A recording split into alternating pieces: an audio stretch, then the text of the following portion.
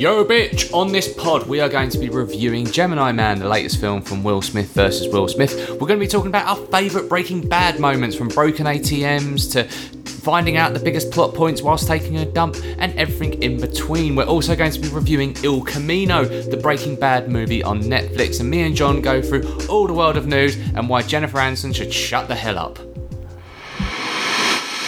In a cloud where there are already too many film podcasts, you have to ask yourself, what's the harm in one more? Two ordinary men armed with unqualified opinions.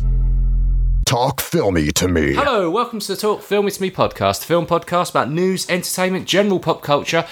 Join me today on the pod. My name is Adam Flint, but more importantly, I've got with me my wingman, the guy who I only allow to follow me on Instagram, so I know no one filters out my stories. John, how you doing, pal? I'm good. You've caught me. I'm the one. You were like Detective Pikachu, going through all the clues in a twisty way. I gotta say, that sort of shit captured the imagination of the UK. It's amazing. I mean, it's very dastardly and clever, and it's just, how do you riposte to that? That's career ending, surely, for a wag, if there is a career to end. Oh, Civil War, mate. It's Waggate. What I found fascinating was it's London Film Festival at the moment, and shout out to any of our friends, colleagues, peers, people we love or people we aspire to be that are there at the moment. It's a 2-week festival of some of the greatest films that are going to be coming out over the next 12 months. And Ryan Johnson was there talking about Knives Out, which by all account is absolutely fantastic. And during this interview, someone was like looking at their phone, and he was like, "Oh, what are you looking at?" And they described and talked through the Waggate situation, and they literally spent the entire interview not talking about Knives Out, just to talk about how batshit crazy this is. I love the fact that the filmy world has taken this. So Netflix tweeted the other day, not the other day, I think it was yesterday, saying, "Shit, we're going to have to make a documentary about this, aren't we?" Jumping on a bandwagon. It's really cool. It's set the internet alight. Well, I think just because it's such bad times at the moment that we all just need something to talk about that isn't Boris Johnson or horribleness related, right? Anyway, more importantly, how's your Expanse going? Let's have your hot take, your Expanse minute. You've been getting into that. Yeah, I'm not far into it. I tried to convince the wife. She remains unconvinced, but everyone I spoke to about it can't wait for Series 4. It's coming out, but it's a massive slow burner. So I think I'm going to have to ride it solo and do it while the wife's away. Pardon, that sounds a bit dodgy, but there we go. Yeah, so I am going to persevere, and I think I'm going to get into it, but it's one of them. It's a slow burner, and I don't think there's anything wrong with a slow burner. I think I was going to actually suggest a feature at some point on first episodes, Flinty, because this came out... Pilots. The Expanse, came out in 2015, 2016, and I feel like even from that then to now, there's a difference in the first episode. A first episode that comes out now has to completely grab you. Something outrageous has to happen in the first episode. Otherwise, it's going nowhere. And I feel like just a few years ago, you had a bit more leeway and you could get a bit of word of mouth going, halfway through the season. So, yeah, I found maybe be interesting to talk about the best pilots, maybe the pilots that didn't seem that good, but then when you look back on, you're like, actually, that character development was, it was all starting from there. So what do you reckon, Flinty? Yeah, I think that's an interesting one. Talk about that in the near future. Sounds good. With it being Halloween or Halloween month, I've been getting back into my horror, man. Like, I don't know, it's like you look through your Twitter timeline, it's just people getting excited about Halloween, and you start hearing little tidbits of news. I'm also doing a truckload of research for a side project at the moment about zombie movies and stuff like that. So I've been watching tons of zombie stuff. I've got to say, Walking Dead is kind of like the TV show has kind of fizzled out for me. Anyone who's watched the later season, can you let me know if is it worth reinvesting after, spoiler alert, Andrew Lincoln? I don't know, so I'd be interested to hear people's views on that. But 28 Days Later, I've been watching that with the missus last night. Really, really loved that film. Can't wait to see what comes back from that. Anyway, shall we crack on? Let's crack on. I think I know why he's as good as you. He is you. 25 years ago, they made you from me. They chose me because there's never been anybody like me. We have to end this right now. Gemini Man is a film that has been doing the rounds in Hollywood for the best part of 30 years. This started out as a project with a bunch of other actors' names attached to this. People like Harrison Ford, Tom Cruise, Mel Gibson, just to name but a few, have attached and then passed on this project. The reason why it's taken so long to get onto our screens is purely because of the goal of taking an actor and de-aging them in a digital way so you can portray this story. It's only up until around 2016 when it was believed this could actually be done. The director that brought this to the helm is Ang Lee. He's worked on stuff on Life of Pi, as well as done screenplay work with David Brenoff and a bunch of other people to boot as well. Jerry Bruckheimer's the producer on this, and it stars Will Smith, set in a kind of weird, not too distant future where Will Smith plays a character called Henry, who's an elite 51-year-old assassin who's about to call quits after completing his 72nd job, only to be upturned by another assassin who keeps trying to kill him. And unfortunately, this assassin is pretty good. It's almost like he knows every one of Henry's moves. It's almost like looking into a very strange mirror. Basically, a clone has been created of Henry to take out Henry and continue working in this horrible environment. And this film is very action orientated, of course. One of the things which I can't help, and I'm going to talk about it for a moment, hopefully not too long, is the way this film is displayed. Now, Ang Lee is no stranger to using tech in his movies. Obviously, remember Life of Pi and a bunch of other stuff. He's experimented with technical architecture, but also played around with frame rates. Now, the goal of this film is to make a digitally de-aged Will Smith to the point of he's 23, for his clone, and to do it in an action 3D way, which is really cinematic. And the goal is to push the frame rate up. I'm not going to go into technicalities because A, I'm not the right person for that, but also I'll do a shit job explaining it. But basically, most films are recorded at a much lower frame rate. It's only TV and video games that we know kind of display this in a higher frame rate, which means seeing this movie at this higher frame rate, in fact this is going more into the hundreds of frame rates rather than the sort of 40 to 50 frames, or more like 20 to 40 that we're used to in films. It looks weird. That's my way of saying it don't look right. But more importantly, this is so, I suppose, attempting to be so forward-thinking. In the press screening before this film came out, we were delayed by half an hour while they were calibrating the machine, as in the projector, so that it would actually run at the frame rate intended to. This film was made to be on a big IMAX screen, 4DX, 3D glasses on, enjoying the whole thing. Now, if you take aside the technical stuff and just look at the film, what do we have here? It kind of feels a bit lifeless. Will Smith is doing the best he can, given the context involved in this, but it's just not hitting the same highs that we hoped to. Mary Elizabeth Winstead is actually really good in this film. She's like the plucky sidekick who adds a bit of humanity to this. Benedict Wong, anything with him in, I am always happy to see. So he is good in this film, but it's just the story really lets it down. And for a film that has spent the best part of 30 years in development hell, we kind of expected something a little bit better. The effects are kind of cool once you take apart the frame rate stuff. The actual action set pieces are interesting and innovative. There's one really interesting scene where Will Smith is basically taking on himself, and the way Will Smith acts in this, you got to applaud it, because he's actually done a really good job in my opinion.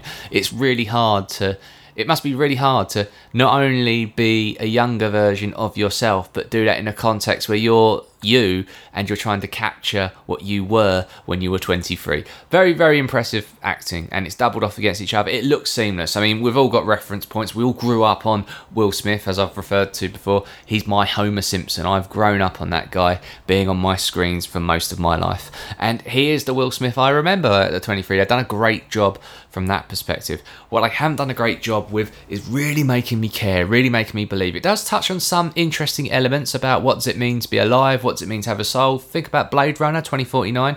That was a bit grim. That was a bit like, oh, what does that mean? What's the ethics behind that?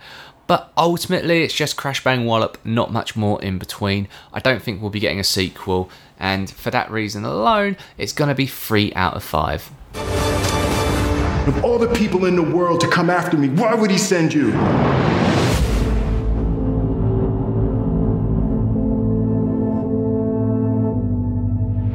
news. So, John, other things that are dividing the filmy world isn't just about what famous footballers' wives are up to, is the discussion about Marvel potentially destroying cinema. Obviously, Mr. Scorsese weighed in on his argument and started it. Actually, this all stemmed from an Empire interview, which was done to celebrate his career. And it was just an off-the-hand comment, and the world has jumped on that and kind of purple monkey dishwashed it.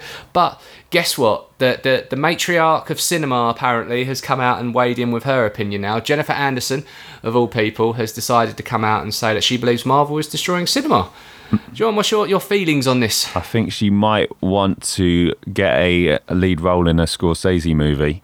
But, well, you know, I kind of empathise with her because I'm not a big fan of Marvel. But, at the same time, is this a bandwagon that people are now going to jump on? Is this going to divide Hollywood?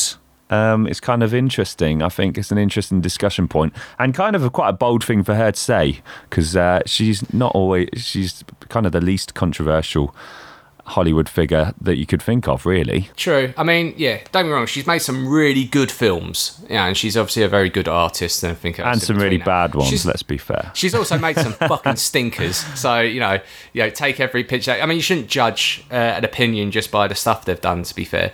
I think there are two things. One, I think that it's pretty rich coming from someone who has basically built her career off of certain movies that people might say aren't particularly good for cinema, and also it's pretty rich coming from someone who may have, I 100% am certain at some point, given the fact that Marvel has spanned over 23 movies and you look at the cast that they have employed over those films, I have no shadow of doubt in my mind that there would have been a conversation with Jennifer Aniston at some point for a role in a Marvel movie. When you have people like when you even got like Angelina Jolie about to be cast into films, to up and coming actors, but also well established, your Michelle Pfeiffers and all that. I am sure the feelers have been put out like very far across the landscape, and even people who might be a little bit interested because their kids might watch the film or they're interested. I generally believe she's probably at some point been part of that world, even if it's just a discussion. But there's an interesting debate about what is cinema, what are movies, what does it mean to go to the cinema. Now, I believe that the reason why you go to the cinema is to be entertained, to have some escapism, and to just enjoy the art that's before you. That doesn't mean that other art should be diminished for it. It's just that Marvel's excelled recently in that escapism of what it means to have a cinematic experience. Now, you can watch amazing films in plenty of other mediums, right? So people, it's the Netflix argument, are they killing cinema? Well, Roma kind of shown that they can actually make some really amazing, beautiful pieces of art. And some might say that Adam Sandler nearly ruined movies on Netflix of that stupid deal where it was like 10 movies with him and his mates, and she was probably in a couple of them. It's so subjective. I think people are entitled to their opinion, and Jennifer Aniston is very much entitled to hers. But the other part of me is saying, "Fuck you! I love my Marvel movies." Yeah, it's a spiky one, isn't it? I don't want to wade too much into the waters. But I feel like there might be a feeling, a split developing of the Scorseses and Jennifer Aniston, who maybe lean way more character driven, and sort of what Marvel represents, which is a kind of more all out kind of action and more surface entertainment, I guess. Am I sounding like an elitist snob right now? I don't know. I think you've done that very well. I think there's I see a lot of every now and again people weigh in on that and give the odd comments, and you think you can have strawberry, you can have vanilla, you can have ice cream. Just be happy we're all having dessert, right? What a time right now. We all thought cinema was going to go away because of piracy, and thankfully that is not the case at the moment. Yes, there is still a big problem, but actually I think streaming services are stemming that problem. Quelling, if that's the right word, because it's not that much of a far stretch of the imagination to pay out for a Netflix account, and you're less likely to download a film illegally if you can stream it off your Netflix account. But then again, because of hype, because of social media, because of podcasts, all of a sudden cinema feels like it's becoming more of an event again. So when a new Star Wars movie comes out, everyone wants to go. When Rian Johnson's Knives Out comes out in cinema, there's going to be a legion of people marching to that cinema. Some of them to want to beat the shit out of him because of Last Jedi, some of them because they're intrigued. And I don't know if we've had a feeling like that for a while. So I think it's kind of on the up, in my opinion. Yeah. But anyway, speaking about murky waters, Disney dropped their trailer for Jungle Cruise. Now, for the uninitiated, this is based on a ride in the theme park in the late 90s, early 2000s. Disney went through a thing of making movies about rides that are in their parks. Now, the most successful is probably Pirates of the Caribbean, although I would say National Treasure is equally good. Also, they've done Haunted Mansion with Eddie Murphy, the unfunny Eddie Murphy at that point. There's stages of Eddie Murphy's career. There's hilarious, biggest actor on the planet, Eddie Murphy. Then there's unfunny Eddie Murphy. And I'm hoping we're going to get back to funny Eddie Murphy, and we're glad he's back. You know, that resurgence that seems to happen in certain actors' careers. I hope that comes back soon. But anyway, the next up is the Jungle Cruise movie. Now, this has people like Emily Blunt. It's got Dwayne Johnson, aka The Rock, playing the lead in this. And also, Jack Whitehall is cast in this film as well. I really hate that guy, so it's really hard for me to be to be a neutral about this. But anyway, the trailer drops. John, what was your first thoughts from this trailer? Oh, emptiness, depression. No, I mean, it's kind of fascinating that Disney get away with building these films around a ride. What other company in the world could actually get away with that? But yeah, no, it kind of looks like a family-friendly kids movie with a very kind of placid Dwayne Johnson who doesn't look at all interested, to be honest. But no, I'm not very intrigued. I can safely say I'm going to give it a 2 out of 5 already come next year. What about you, Flinty? See, I'm really torn because on paper, I generally like this cast, with the exception of Great Jack cast. But yeah, from that trailer, I've never seen The Rock look so bored. Do you know what I mean? He just generally he's saying stuff like The Rock, and any screenshot of that trailer, you'd say that looks like The Rock, but it's just missing the charm, the charismaticness. Say what you will about The Rock's movies. Some of them are, I believe some of them are absolutely fantastic. And yeah, he's learnt some lessons like everyone does when they're building up their repertoire. But for the last 2 or 3 years, I generally believe that guy is probably the biggest actor on the planet, probably both physically and metaphorically as well in that. And even if you watch something like Hobbs and Shaw, and a lot of people will shit on it, a lot of people will just high five and say that's an awesome film. Some people will say that the dialogue is pretty, and everyone's got an argument to be had there. But one thing you can't deny is that The Rock's fucking charismatic in that film. In fact, he's charismatic in nearly everything he does. So it was a real shock to the system when you watch it and go, like I say, it's just limp. I hope it's just the trailer's been edited poorly and they've just put the wrong things in the wrong places at the wrong time, and that's why you kind of got this kind of disconnect from it. Because he's generally, like I say, a funny, great person to have in films. But yeah, I don't think this is going to start a trend. I don't think this is going to be like with Pirates. It had legs to the point it had 5 movies and literally got Johnny Depp a Tropical Island in payments. But I don't know if it's going to do that. I also think this is probably a property that's been in development for a very long time, and probably even during the days of your National Treasures, your Haunted Mansions, this was probably the next in the hopper to be built up, and it's just only taken till now because they managed to get a star like The Rock attached to it. So it seems like one of those movies that everyone's sort of pretending they're passionate about, but really it's kind of a job. It's a job, which I'm not judging of. Everyone needs to work and stuff. But I can't see this being a memorable one for Disney, but prove me wrong. I've been wrong many times before. So yeah, exactly. So anyway, moving on, one of our favourite men at the moment, Taika Waititi, I think I pronounced that correctly. He's hot on the heels of doing the press tour at the moment for Jojo Rabbit, which we will be reviewing in a couple of weeks' time. In fact, apparently it was played at London Film Festival at the moment, and people are lapping it up. Wait. Now, when you are Taika Waititi, what do you do next? Well, he's already committed to his next project. Obviously, he's working on that new Thor movie for Marvel, but this is another passion project that he has lined up. Next Goal Wins. It's going to be a film about a Dutch coach who attempts the impossible task of turning this American Samoa football team from losers into winners. Basically, they just had the biggest loss in all of football, international football careers. It was like a ridiculous amount of goals they lost by, and it's a comedy about trying to whip that team into shape. It's got people like Andy Serkis involved, Michael Fassbender, but most recently they've announced that Elizabeth Moss is going to be in this as well. I fucking love Elizabeth Moss. I think she's one of the most underrated actresses going. John, first of all, the premise of this film, but then the cast. What's your take on this? Yeah, Elizabeth Moss, amazing acquisition. I don't know a whole lot about this film. Can you enlighten me?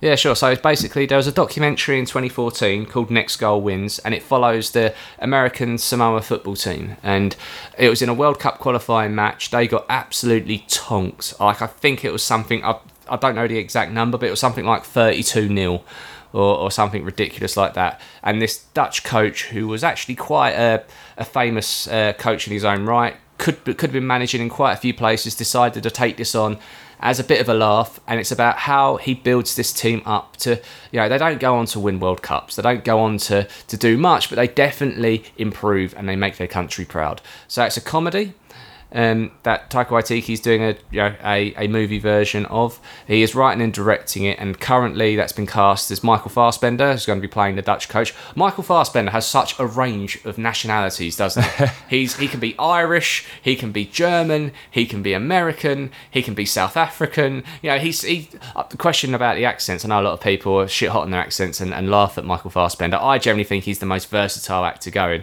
So yeah, he can do Dutch easily. So I think he's going to be hilarious. And actually seeing him in comedy, because it's going to be a comedy, obviously, you're getting with Taika Waititi, it's going to be funny. You don't know what you're getting in terms of how he's going to portray this. He's managed to make Hitler funny, for Christ's sake. So, he is such an amazing talent behind and in front of the camera as well. So there's lots of interesting stuff here. So Michael Fassbender, you don't necessarily associate with comedies. Elizabeth Moss, I personally would not associate with comedies, but in Us this year, I thought there was some interesting timing in her delivery and stuff, and it made it a comedy, which I thought was, fucking great from that perspective as well. So I just think she's amazing. I love her in everything I've seen her in so far. Yeah, no, that sounds amazing. I kind of love Taika Waititi's. He seems to be able, at the moment, he's having a real moment. He can do whatever he wants, right? This is the kind of story that wouldn't get picked up maybe by a huge. Huge company or anything, but he's obviously heard it and got a passion and run with it, and he's got a license to do that, which is amazing, which he's sort of probably got off the back of like these huge like Thor and other movies like that. So well, Jennifer Aniston, pay attention. So, I honestly can't wait for this. So I saw something on Twitter the other day. Someone posted up saying Elizabeth Moss would make an amazing Joker. And I totally see that, especially after her performance in Us. They kind of done that Elseworld thing with Joker, so maybe it's too soon to revisit that well. But doing a female-led Joker movie with Elizabeth Moss playing a fucked up psychopath, they've got my money. So if you're listening, Hollywood, get that done. So we talked about The Matrix 4, the new Matrix movie, obviously. That's we done a bank holiday special about that a couple of months ago, where we talked about what we think they could do, what we liked about the idea, what we were apprehensive about. Well, they've just announced one of their first casts, which is Yahya Abdul-Mateen II. I pronounced that terribly, but basically the bad guy in Aquaman, but also in Black Mirror in Striking Vipers. He was Captain America, Sam Falcon's best mate, the guy who was the Bachelor. He's been in a bunch of other stuff as well, but I can't think off the top of my head else what he's been in. But I think it's an amazing cast. What do you think, John? Yeah, he's having a moment as well. He's sort of a mark of good quality. I think it definitely holds Matrix 4 in good stead. It's going to be an intriguing one, this one, isn't it? It feels like it could go one way or the other, one extreme. It could be completely dodgy and not worth the wait, and it could be like just revolutionise the whole franchise maybe and put a whole stamp on it, a new stamp on it. Yes, just do me one favour, please. Public service announcement. Do not cast him as a young Morpheus. Because, I've kind of done with that world. We know that Keanu Reeves and previous cast members will be coming back, so that's interesting. I have no idea where they're going to go with this. So, but like you say, this guy is such a good actor. I think I saw him on Graham Norton a few months ago, and he was just so chilled, relaxed, and just a charming guy that you kind of just you know, when you see good people and you just want good people to do well. I get that vibe very much from him. So I really hope that he gets a great role, and I hope it's a great story to warrant the role, more importantly. Let's hope so. So, John, are you a Star Trek man? I am not, as you well know, Flinty, but I appreciate the question. But I did watch the latest Star Trek trailer for Picard, though, and tried to get into the world. Just a few, 100 hours to catch up on.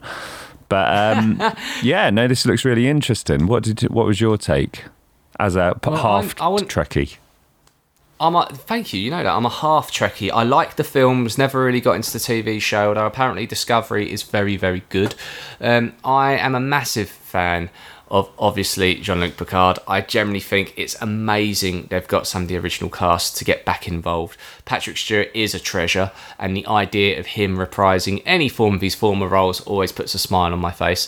Now, what I love is that the initial trailers of this have started out as, it's just him on a farm or a wine vineyard or whatever. It's just going to be like a one-off drama thing about an old man reflecting back on his life, and we'll all just be grateful it's there. We've revisited a well, which will be a theme in some of our reviews later on in this pod. But in this trailer, you see that he gets back in the swing of things. He puts the suit back on. He gets back out there. I mean, yes, obviously he is a little bit older then. Although he looks kind of the same. But, he's one of them non-ageable people. I'd love to know if there's any Patrick Stewart enthusiasts out there. When did he start going bald and looking like an old man? And at what point did this? It's like he's been cryogenically frozen in this state for about 30 years. It's absolutely amazing. I love the fact that he does the voice of he does voices in American Dad, like the FBI chief. And I thought it was someone doing a Patrick Stewart impression until I actually looked at the credits. I actually got Patrick Stewart. That's amazing.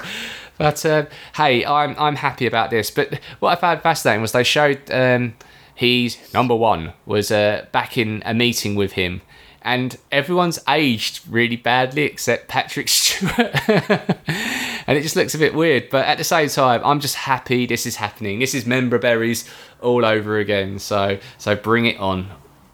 Absolutely. So, just to wrap off news, we talked about this last week about Will Ferrell and Ryan Reynolds are going to be making a Christmas Carol movie. A bit more information has come out now. It's going to be a musical, but more interestingly, this is going to be an Apple Plus exclusive. So, if you are an Apple Plus subscriber, which I think the product comes out at the end of this year, around the same time that Disney Plus comes out, I think they're only about 3 weeks away, which is scary as well. This is going to be I think this is their first time they've announced a movie, or at least they've actually put some weight and casting behind it anyway. John, are you any more excited, or do you think this is just another nail in the coffin for this film? I think it's going to be a family-friendly romp, and it's going to be incredible. I think we're crying out for a really good quality Christmas movie, so my hope is that it's amazing. We could do with one. They only seem to come around once every 10 years nowadays, so let's hope. Fingers crossed. I thought that Father Christmas movie we got with Kurt Russell last year from Netflix, I generally thought that's probably the best Christmas movie we've had in 10 years. So maybe that well's already dried out. But yeah, I don't know. I mean, it sounds kind of cool. They're very funny people, and musicals can be funny of the right people. So I don't know, but I think put it on Apple Plus. It's just. He gave a very Did you see Ryan Reynolds' very funny happy birthday to Hugh Jackman on Twitter? Oh no, it was his birthday yesterday. What did he do? Oh, you just have to watch it. You can't describe it. It'll take all the fun out of it. Check it out. It's good. There we go. So anyway, that's your news for this week.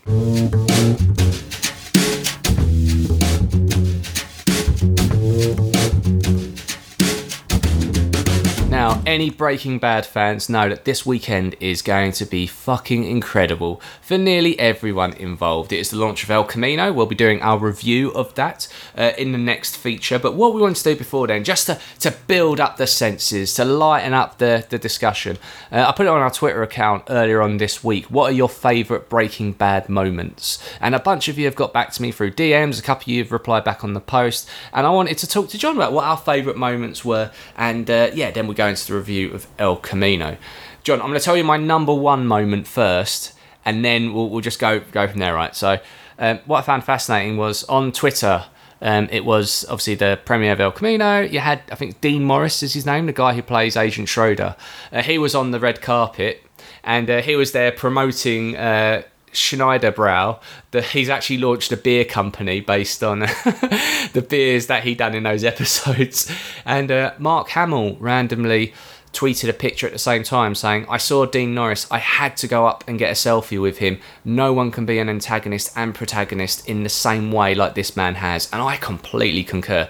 The guy is absolutely sensational, but nothing epitomises that character arc's moment in this TV show more than the moment when he is sitting on the toilet and he's flicking through a book and he sees WW and he puts it all together, and you see the cogs turning, the suspense is building, it's palatable. At this point you're thinking, fuck, the amount of times he has nearly had Walter White bangs to rights and didn't even know it was his brother-in-law, and he is sitting on his toilet right now taking a dump and he has just put it all together. Now, how that is suspenseful, how that is one of the key points of the series, key points of the show, is only because of his ability to bring gravitas to that moment, and the art direction, the film and everything else. It is brilliant. That is my top moment of the show. I would definitely, that's a standout moment, isn't it? It's incredible.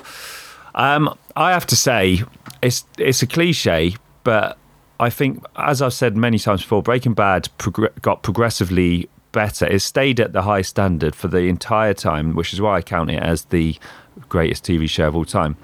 But the ending, I mean, it's so believable and so, slap the thigh amazing. It's the best ending of any TV show, because you've had 6 series of build up to this climax where this genius has concocted this device to take out these neo-Nazis. And you just, and then the smile on his face at the end, I just think that is the most iconic ending to a TV series of all time. So I'd have to put my number one as that, because it just gave you such a send-off, didn't it? True. And one of the things that I love, because I watched the finale just before I watched El Camino, just to kind of get me in the mood, and also because, and we'll explain in the review, the film is set like literally moments after us as well, and how do they handle that continuity? I wanted to be in that mindset. The last thing that Walter does before the police come in and he kills over and sadly leaves this world is that he goes and just looks at the science equipment. He puts his hand on one of the condensers, and it's basically like he has said good. So look at it from this way. He said goodbye to his wife. He said goodbye to his child. He said goodbye to Jesse.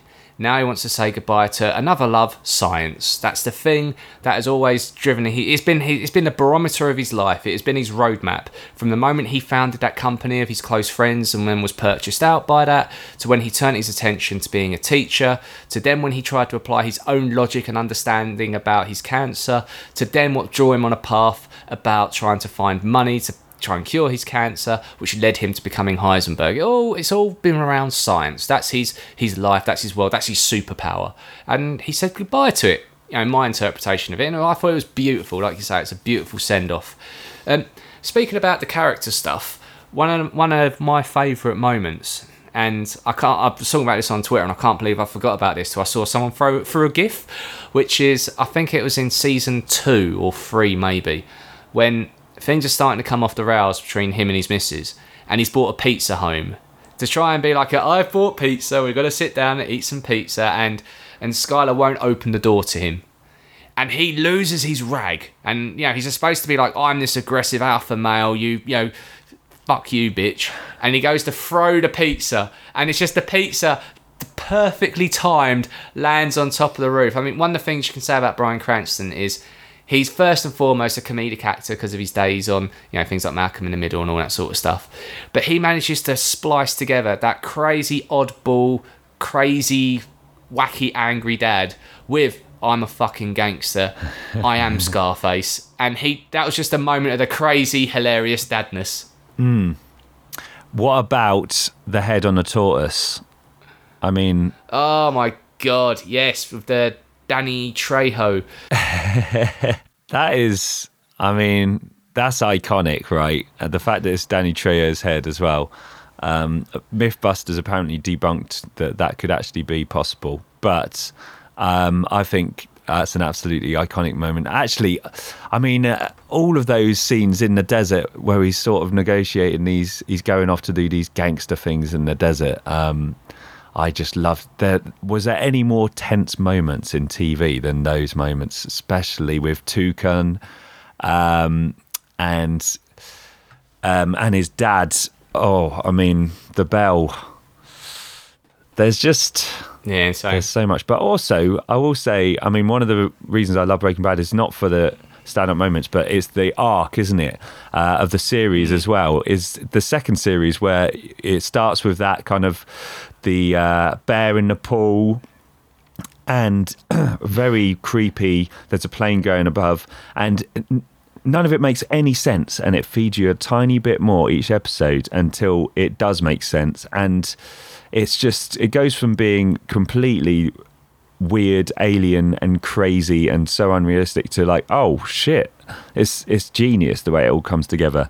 And Vince Gilligan, he's sort of got one eye on the moments and one eye on like the longer arc of a series or the entire thing, and constantly tugging between the two, which is the genius of it, in my opinion. No, I completely agree on that. I think there's an element of thinking about, like you say, those short-term moments, but also he never allows the table to be set for long. So, like, for example, when they're starting to make a bit of money, they've taken out the local drug dealers and they've built this great relationship. Well, it's not great, but they have a relationship with Gus, and everything was good. They were making great money. They were churning out their blue meth. There was not a chance in hell they were getting caught. But then, all of a sudden, the tables get turned. The table gets flipped over. Gus is all of a sudden the problem because Jesse's going off the rails. And Walter has to make a decision. Does he stick with Jesse or does he go with Gus? And that moment where he crashes the car into the two of Gus's men, and it literally gets to a point where, how do you salvage this? The only way we can salvage this is by having leverage, and that means we've got to go kill Gus's guy to make sure that there's not a chance in hell you could ever replace us. And just the decisions that have to happen throughout that arc in the series, I thought, like I say, it kept you guessing. The suspense was building up and up. But ultimately, that led to probably one of my favourite moments is Gus's death. The half-face explosion. Again, the amazing use of science, but also the amazing use of one of his own enemies, one of Walter's enemies. I can't remember the name of the gentleman, but the guy in the wheelchair who, all I can remember him from is he took a big dump in the police station. I don't know why, there's lots of themes around people taking dumps in big moments in Breaking Bad. But that moment where Gus is, his face gets blown off. Ugh. Like you couldn't have called that at all, could you? It was insane. Oh no, yeah, that's kind of like, there's moments in Breaking Bad where it goes cartoonish, like just every now and then to remind you that it's entertainment, and they're incredible because they don't seem to retract from the show as it could do in some other shows, but that is a great move, great moment. What about Skylar in the pool in season 5, I believe? Yeah. And she wades into the pool sort of like completely emotionless, and it's a cry for help, isn't it? Yeah. It's a cry for help. She's got literally her law-abiding brother-in-law sitting there who is after Heisenberg. She knows who Heisenberg is. In fact, how do I get out of this scenario? But at the same time, we are starting to make a load of money. Actually, I think it's before that point she's accepted that when she does the pool moment, isn't it? It's just the processing all this information. And, great acting. Absolutely. Just completely empty. Anna Gunn? Is that Anna Gunn, yeah. I think her character arc kind of gets overlooked because of, Bryan Cranston playing Walter. But she has a similar character arc herself, and it's utterly believable and incredible. And her and Bryan Cranston really just carry the entire show, to be fair. She's got a lot of work that needs doing that maybe doesn't get the appreciation it deserves. Although everything gets the appreciation it deserves in Breaking Bad, doesn't it? I think she does, like say, her arc of caregiver to Walter to absolute bitch, because basically Walter's being a bitch to her, so she's going to do some bitchy things back. A lot of people, I think, are kind of on the wrong side of her bitchiness on that, to be honest. But she gives as good as she gets, and you think, is she a victim?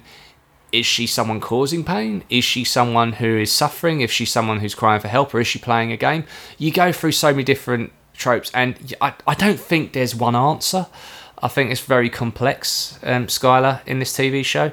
But that moment where she's eating salad and Walter's like, you know what, we're very dysfunctional. At some point we might get back together, but I'm living in this house for the sake of my son, and I'm the caregiver, and I do all this. Well, he keeps saying, and although he admits it in that finale, as you say, that beautiful finale moment, he's always said, I'm doing this for you, I'm doing this for the family, I'm doing this because I want to put a roof over your head and feel like the man. Yeah. And then ultimately he says, I done it all for me. But that moment where she lifts up the salad and just says, I fucked Ted.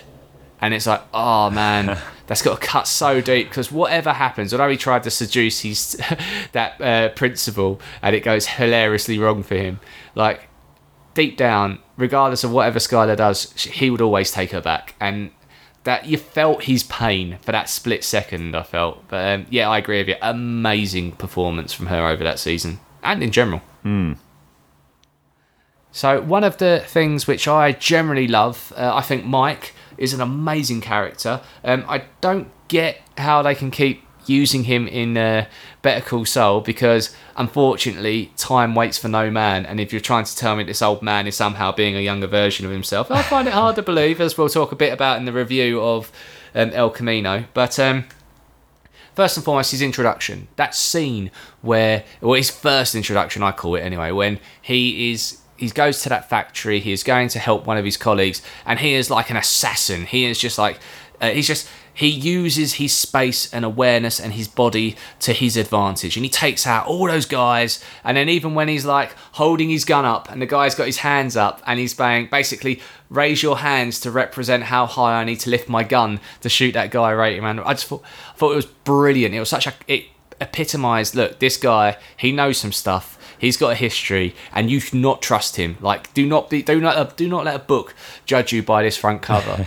And then when you see him go to Jesse, and he just basically, he's just like a fixer, comes in, looks for drugs, looks for evidence that links it to Gus or whatnot, or Saul, who's called him at that point, and he picks up Jesse and just says, when you woke up, she was like that. When you woke up, that's all you know. Repeat that again and again. Gets up, walks out, and it was just like, man, that is a stone cold bastard. But I love that character. Yeah, so conflicted, because he's got his granddaughter, so he's got this thing he cares about whilst simultaneously not caring about anything else, seemingly. But you would love an origin story of Mike, wouldn't you? But maybe the youthification would have to get involved for that at this point, because he is looking a bit old. But and imagine if he had the same voice though, but he was like 20, and he was just like, hello guys, Walter.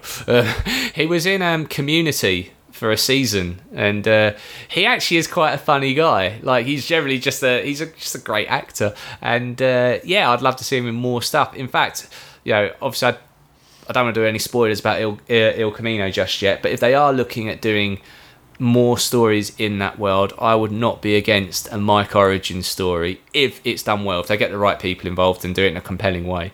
But John, what else are you like? What's your any other favourite Breaking Bad moments? Favourite?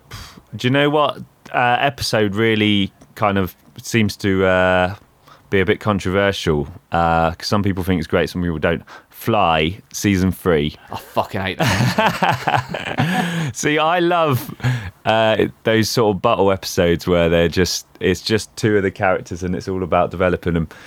it's annoying when you don't realise you're in the episode until about halfway through, and you're like, oh, you feel cheated. this is it, okay. But once you kind of get over that and realise it's Netflix and you watch the next one straight away, I kind of loved that episode. And I love when a series does that. It just sort of turns it on its head and you get a completely different kind of episode. But yeah, there's so much to choose from in Breaking Bad. I am looking forward to speaking about El Camino. I got to be honest, I really do not like the bottle episode. That's the only episode of Breaking Bad I do not like. Just because I personally think they're a bit of a gimmick. It's just a pretentious way of going, oh, it's our character development piece. We wanted to see if we could hold the audience in for 50 straight minutes, in one set. And yeah, you do a good job. But does the story actually advance? Do we learn anything more about these characters that qualifies its existence? I would argue no, but I suppose I could applaud them for doing it. And yeah, I suppose the only time I kind of thought it was kind of cool, again, you had that hilarious dad moment from Walter when it shows on the CCTV and he's just shouting because he keeps falling over in a slapstick way. But yeah, I was going to say, in the controversial moments we didn't like about Breaking Bad, I would probably say that the bottle episode is that for me. Yeah. The variation in bad guys is kind of amazing as well, isn't it? You kind of got this strange arc. We got Gus Fring, one of the most iconic villains of all time. I mean, so original, so bizarre, but like just seems to fit into the universe perfectly. And then just before him, you had sort of Tuca, who was complete opposite. And Walter White kind of ends up navigating his way through all of these people, which is it's just incredible. But we should probably stop fanboying about Breaking Bad, because we've got some fanboying to do about some more Breaking Bad, to be honest. Well, in that note, let's go straight to it. I get high and I get low. Oh, but that's the way these things go. El Camino is a sequel to Breaking Bad in the form of a TV movie. It has the original writer and developers from the Breaking Bad universe, because it is a universe now with Better Call Saul, and we have some of the returning cast. That is right, Aaron Paul, aka Jesse Pinkman, is back. He is reprising his role as Jesse. Now, this film, as you saw in the trailers, is set moments after the events of the finale of Breaking Bad. We didn't know too much about where the story was going to go, other than we just know what Jesse done next. And this is it. This is the film. John, first of all, before we go into the synopsis and what actually happens here, what is your initial take on what this film is? El Camino. Well, it kind of suggests it's a road movie, which it kind of is, I guess, but it doesn't... I mean, it's interesting because one of the trailers were Skinny Pete's talking to the cops, right? That's not even in it. So Vince Gilligan kind of sends you on this journey of expectation, and you honestly don't really know what to expect. But what comes is an incredible sort of 48-hour period after the end of season 6 of Breaking Bad, right? Together with a load of flashbacks as well, which fills in all the gaps. Yeah, so I didn't know what to expect, but what I got, I was very, very happy with. Spoiler alert, I loved it. Yeah. True, so just for the record, we will do a spoiler-free review now, and then at some point in this pod we will switch to talking about spoilers, but we will give full warning before then. So we'll keep it light and spoiler-free for the moment. So effectively, as John mentioned, it's the first kind of 48-hour plus period of that event. I was very surprised by that. Main reason is that this film is, we're talking, 7 years since the finale? I can't remember the exact number, but it's been some time, and I was kind of hoping that we would find out a bit more. Like, this is the next story. This is very much Breaking Bad 2.0. The next just little bit, a prologue, if you will, of what happens. You have some flashbacks to some events that have happened prior to the finale, some flashbacks during that finale, and just the immediate aftermath from that. And I was not prepared for that.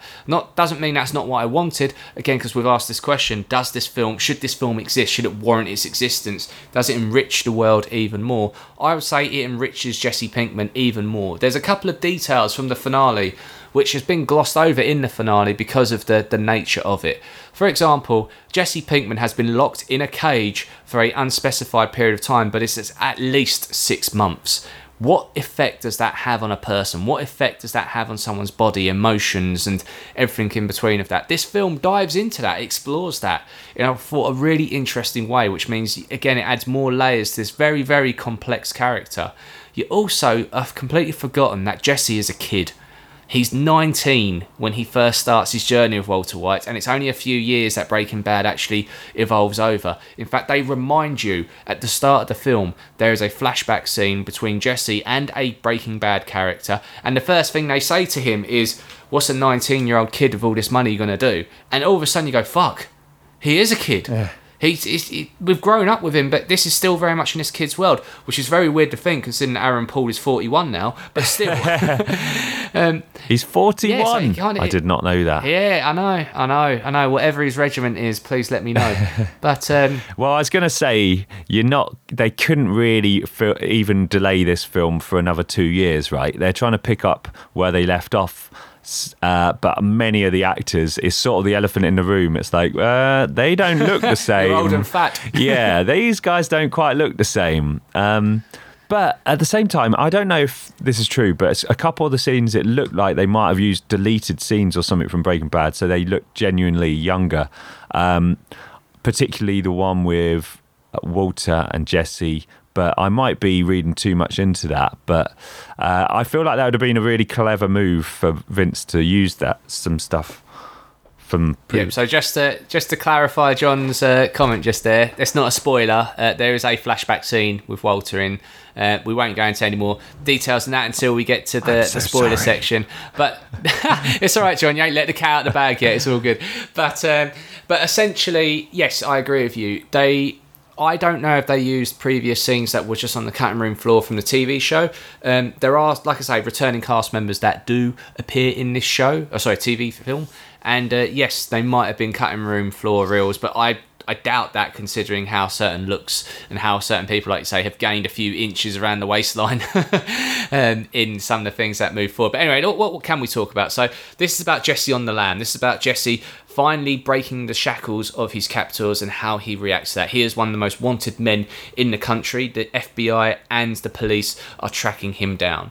He is all over the news. His parents have disowned him, as we knew from the TV show. What does he do for help? Where does he go? He goes to some old allies. He needs to get money, and ultimately he needs to get out. And the way he gets out, or tries to get out during the course of this film, it pulls on the heartstrings, especially considering one of those lead actors has just passed away actually over the weekend, which is a crying shame, the vacuum guy.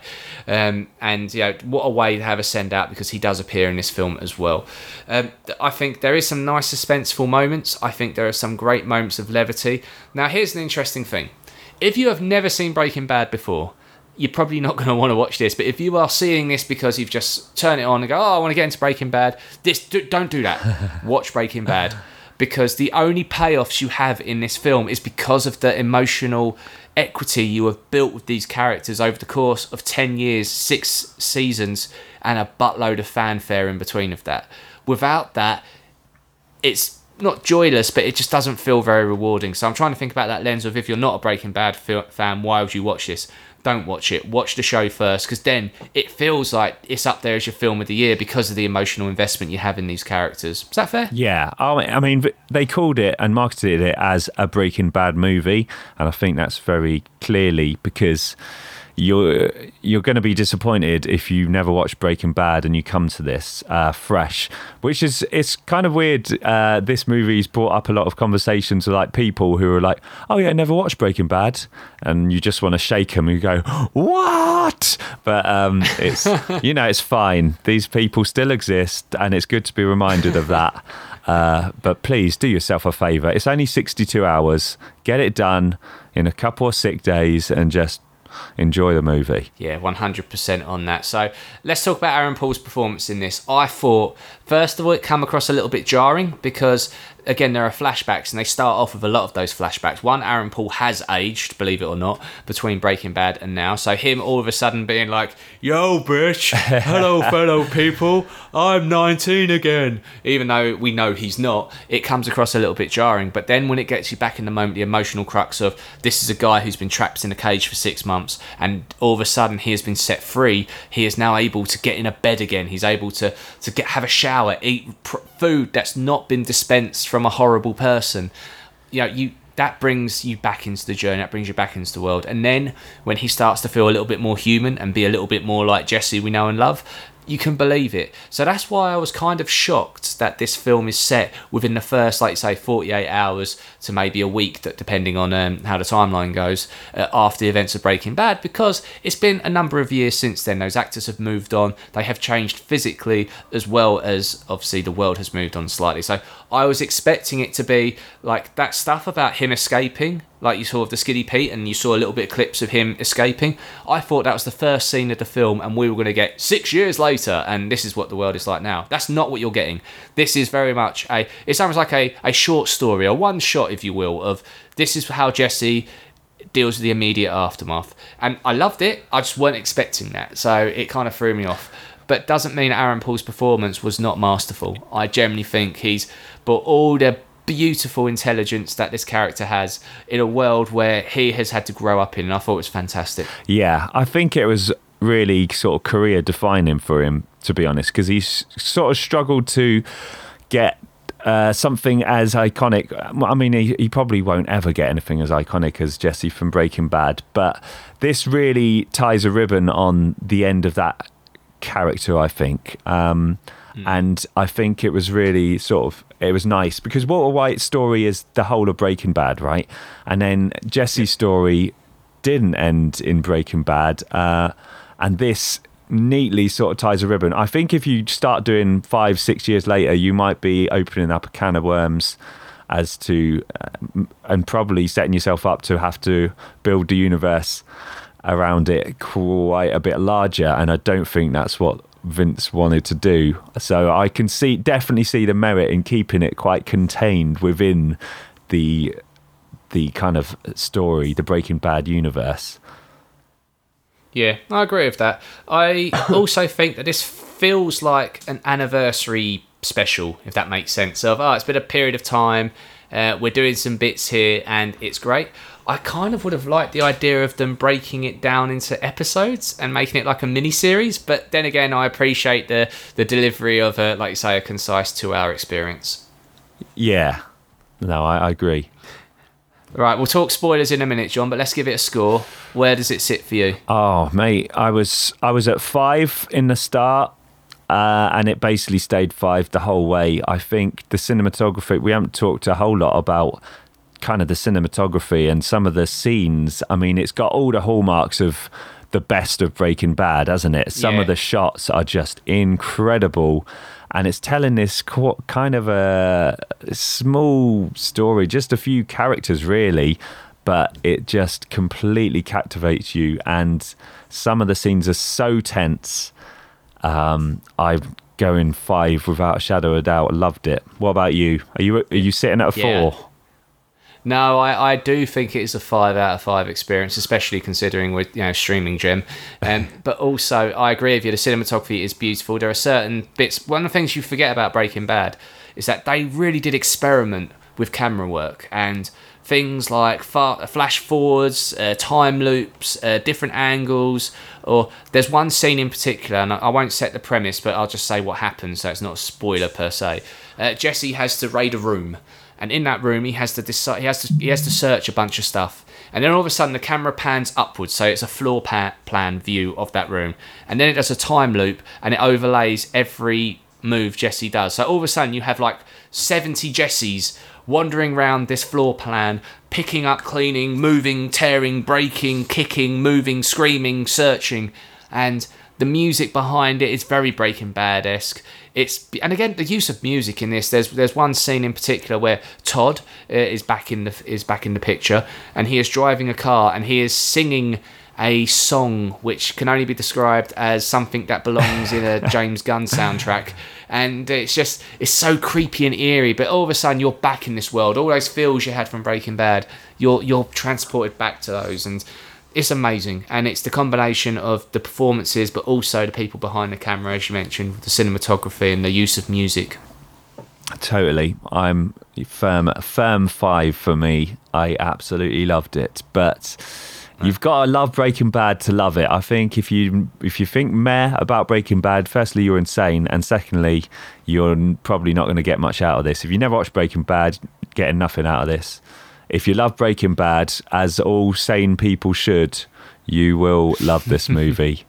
So we're in spoiler territory now, Flinty. We're about to go into spoiler territory now, so if you haven't seen it, pause, go away, watch the damn thing, come back and hear what we've got to say about it now. So come on then, John, we're in spoiler land. Let's go for it. Okay, well, where do we start? It's just amazing. Now, I think it's the de-aging stuff, right? I've got a bit of a gripe about this. So first of all, Aaron Paul can just about pull off looking like Jesse at the end of Breaking Bad. He cannot pull off looking like a 19-year-old. He is 41, for Christ's sake.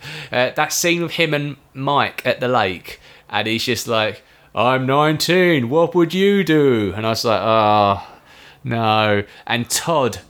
I mean, the guy, fair play to him, he's married to Kristen Dunst, and he's definitely punching. But the fact that they even acknowledge that he is not the man he used to look 6 or 7 years ago, they do a shot instead to kind of slowly lure you in. So the shot is looking up at him through the cage and hiding the vast majority of his face because, yeah, he has... I mean, it would have been funny if they'd gone, how are those bee stings doing? Yeah, it's the elephant in the room, isn't it? And he's getting a lot of flack for it. I mean... Oh, really? Yeah. But saying that, Jesse Plemons' performance is absolutely flawless. He just carries on this repulsive but intriguing Todd character from where it left off, and he does a lot of work in this movie. The scenes with Todd, it takes up quite a big portion of the movie, and he's just masterful at it. But you do think, you get Joaquin Phoenix, Matthew McConaughey, kind of shedding 50-60 pounds for a role, and that has not been the case here, unfortunately. But he looks like the guy who ate Todd. But anyway, I'm not fat slamming, but I do agree with you. Amazing performance nonetheless. And one of the things that is brought to the character was in the TV show, I always thought that Todd was just misguided. He was kind of a simple guy. He obsessed about his uncle, but he was always a good person at heart, and without the influence of his uncle, he would have been a normal guy. In this film, that proves that is not the case. He is a fucking sociopath. The point where he kills his maid on the account of she found some money, and he's just like, oh yeah, she was a nice lady, and I choked her with a belt. And that scene where they're going to push the body off of the balcony, I thought that was going to go splat, and it was going to be like another Breaking Bad acid bath moment. Yeah, I mean, I thought he was pretty much a psychopath from the show, but the way you find out in the show is fascinating because it's slow burner, isn't it? But he does an incredible job in this. And the scene where they're out in the desert and Jesse, what I found really interesting, so he's got the gun, he's told him to get the cigarettes and the guns in the glove compartment, right? So he's like, okay, get the gun. And then Jesse's so damaged and he's so damaged from his captor that he just gives the gun back. I was convinced that was a test from Jesse. He knew that and he'd given him a gun with blanks in it, and then he was going to let him attempt to shoot him and then use that as a means of like torturing him more, which I thought would be kind of interesting. But it sort of suggests that might have been the case and he just didn't do it, or he might have just been kind of a bit dumb and left the gun in there. But it was a really, really well done scene, that I thought, and it just kind of painted a picture of how broken Jesse had gotten, which makes the ultimate payoff just that little more satisfying, right? So, yeah. Speaking of, I kind of hope they showed the death of Todd to add to the payoff of, oh man, like they glossed over it in the show. Like, Jesse has been tortured. Like, you've done this to a young person. It doesn't matter if they're young or old. You shouldn't do it to anyone. But you've done this to a way where this person might be permanently damaged. And you forget that, don't worry, Jesse... Or don't worry, but Jesse does have some vengeance. And, yeah, you kind of forget all about that. In terms of actually forgetting about certain things, we were talking about, do we think we'll see Walter again? We do, in a flashback. But I asked you the question of, what happens if he was alive and well somehow? And they put that theory to bed within the first 10 minutes of this film, where Jesse is in the car and he's under a bridge and he turns on the radio and they confirm the death of Walter White. And we're getting a little bit more Breaking Bad closure, I think. Yeah, I think it was very cleverly done earlier on, just to be like, look, guys, don't get your hopes up. And then, Vince is a genius. He does that to you, and then later on, when you were like, okay, yeah, he's dead, fine, not going to see him. Oh, there's a flashback with him, and you get this amazing scene of dialogue between Jesse and Walter, of which we enjoyed so many times, of them in, a cafe or Los Polos, and they're just chatting away with this. But usually it gets kind of angry pretty quick. But this was it was kind of nice, because there was obviously a lot of some friendship between them and nice dialogue, and we got to witness some of that, of them just sort of shooting the shit, filling in time, talking about hopes and dreams and stuff. So I thought that was a really nice little payoff, and great to have Bryan Cranston sputtering and coughing again, just to remind us that he did have cancer and suffered for many years. But that's absolute. But yeah, I really love that scene. Yeah, it's beautiful, isn't it? It is. I mean, this is a best of Breaking Bad as well. It's got some incredible characters. So many side characters come back for this one. You've even got some many flashbacks to, his old girlfriend. You've got the kid, Brock, that he sends a letter to at the end. Now, a lot of people are kind of, or I've got the sense from quite a few people that they're a bit disappointed with the ending. Like, it's a bit of a damp squib, maybe. How do you feel, Flinty? Tell me how you felt the first time you watched the ending there. So I agree, it kind of felt limp, but it needed to. Here's the biggest challenge the ending has with this. Jesse is our hero of the film. Jesse is our emotional crux of that horrible gangster world, but whilst at the same time humanity. And he can't go off into the sunset and everything all come up Milhouse, whilst at the same time we don't want him to end up in a prison cell, we don't want him to die. But he is responsible for a lot of bad stuff. He was part of a horrible thing, and he broke the law, and he probably needed to have some repercussions from that. That being said, not every villain should see their repercussion, just as every hero shouldn't see their sunset. So what we got was Jesse's not going to jail, but he is starting again. But he does have a bag full of cash, and he's probably going to go take college or something. And I think the ending, although we saw an ending of Jesse walking away like the Incredible Hulk, the actual ending is him and Walter saying goodbye to us. And I thought, what a fitting way, as you've already described the scene, it's beautiful. But what I find even more amazing is that film ending is set just after the events of the episode, where they do a big cook in the desert, the car's broken, and they've just got to a hotel and they're just resting up after a horrible 24 hours of not drinking or eating and everything else. Now, anyone who knows a bit about their Breaking Bad lore behind the scenes would know that Jesse was only meant to be a season 1 character.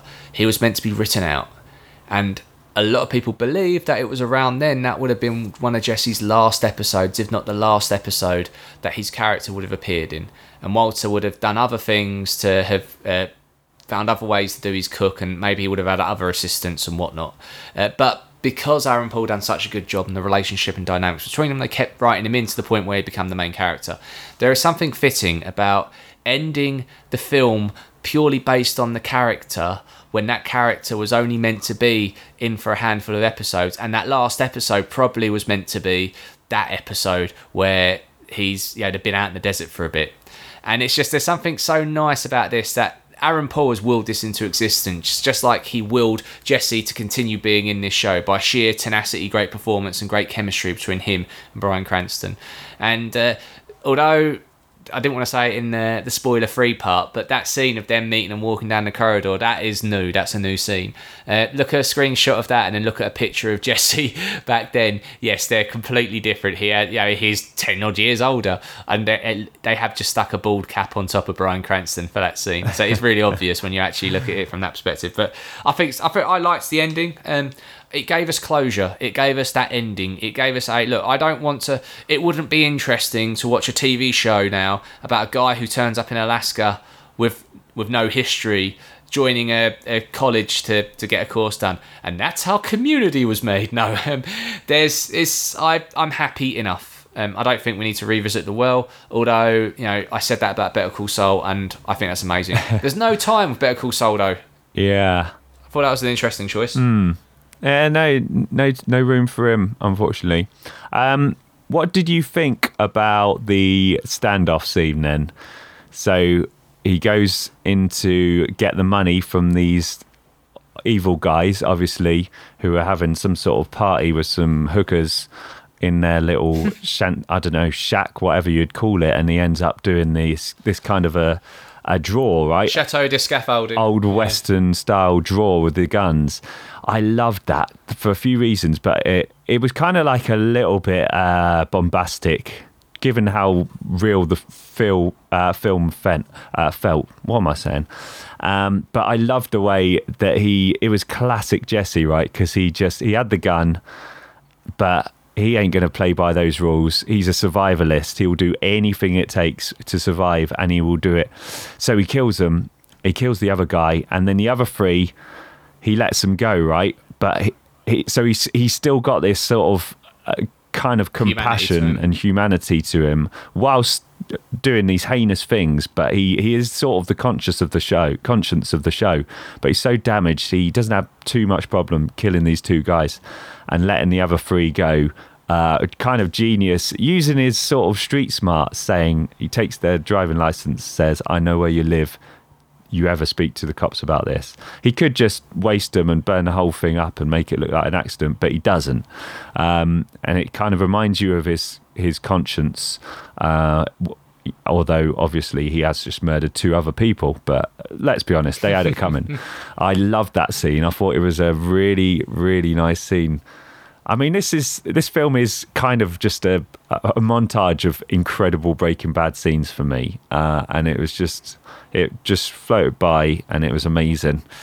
So I was happy with the ending. Although it is understated, it makes a lot of sense, and you've had so much of history to build up to that point of just seeing him drive off and sort of nearly smile, and that's all you really get. But you see a lot in his eyes, don't you? And I think that's the payoff. And people who wanted this, I don't know, this huge action ending or something to happen, I think you haven't invested enough in the character. So watch it better next time, and your opinions are invalid, is what I'm trying to say.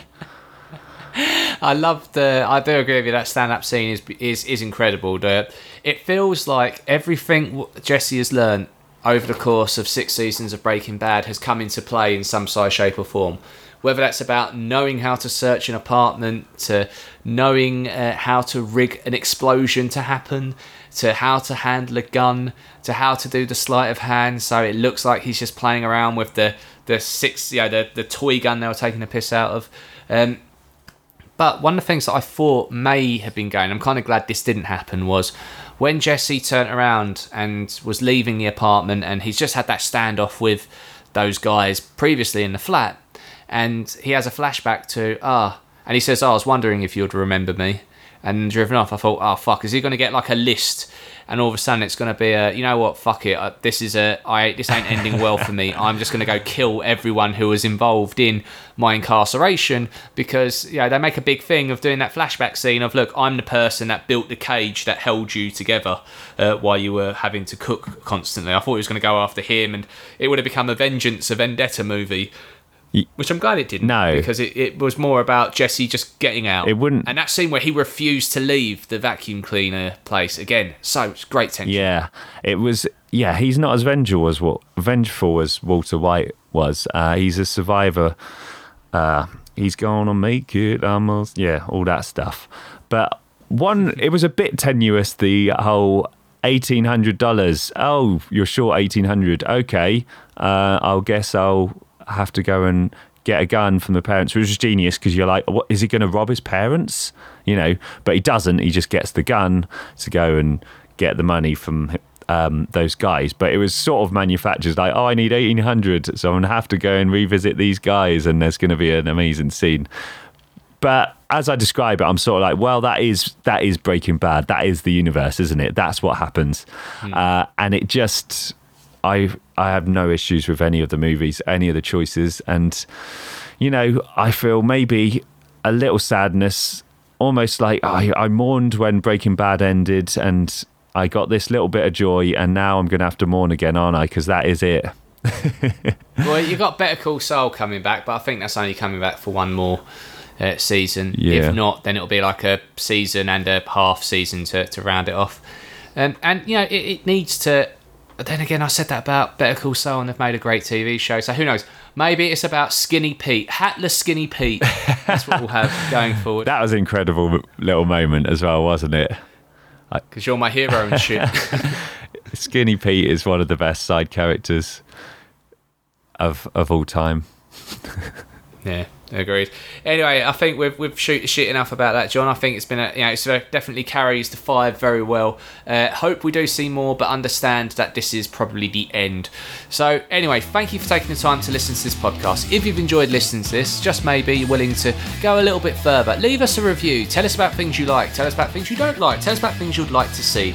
You can do that via the comment section within your podcast app, or you can get in contact with us on Twitter at TalkFilming2Me. I want to thank my boy, my hero and shit, John. How can people find you? Thanks, bitch. You can find me at Descamento on Twitter.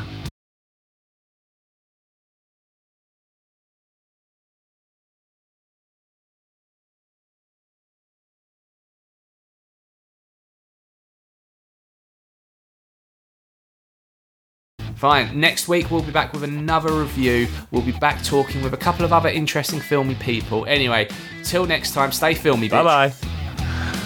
Way down in the basement, we'll lock the cellar door and baby. Talk Filmy to Me